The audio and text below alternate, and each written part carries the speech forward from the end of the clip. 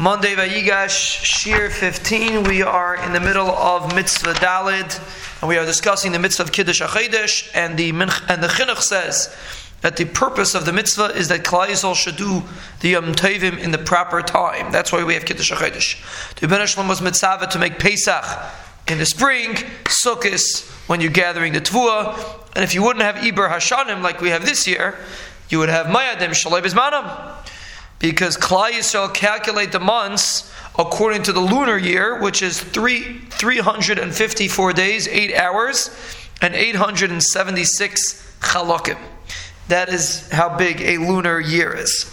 And it's missing from the solar year 10 days, 21 hours, and 204 chalakim. That's the difference in a lunar and a solar.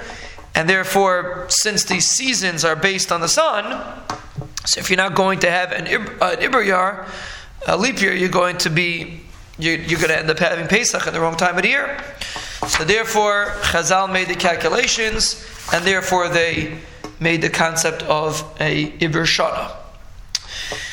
The dinim of the mitzvah had to be chayker the edim, the halachas of Chil Shabbos. You could be Mechal Shabbos to say edus.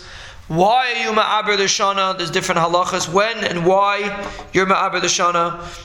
And the Iber Shana can only take place by Iber Hachodesh can only take place by day, and all these other halachas are discussed in different mesachtas.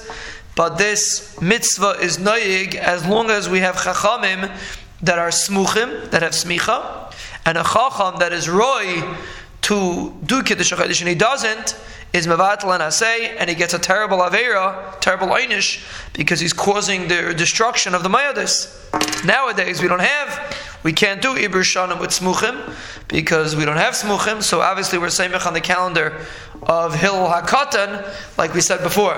But at the time of the Beis HaMikdash, they did it with Eidim and with everything else, because they had smuchim, so they're able to base the calendar on their calculations and on Eidim seeing the Levana.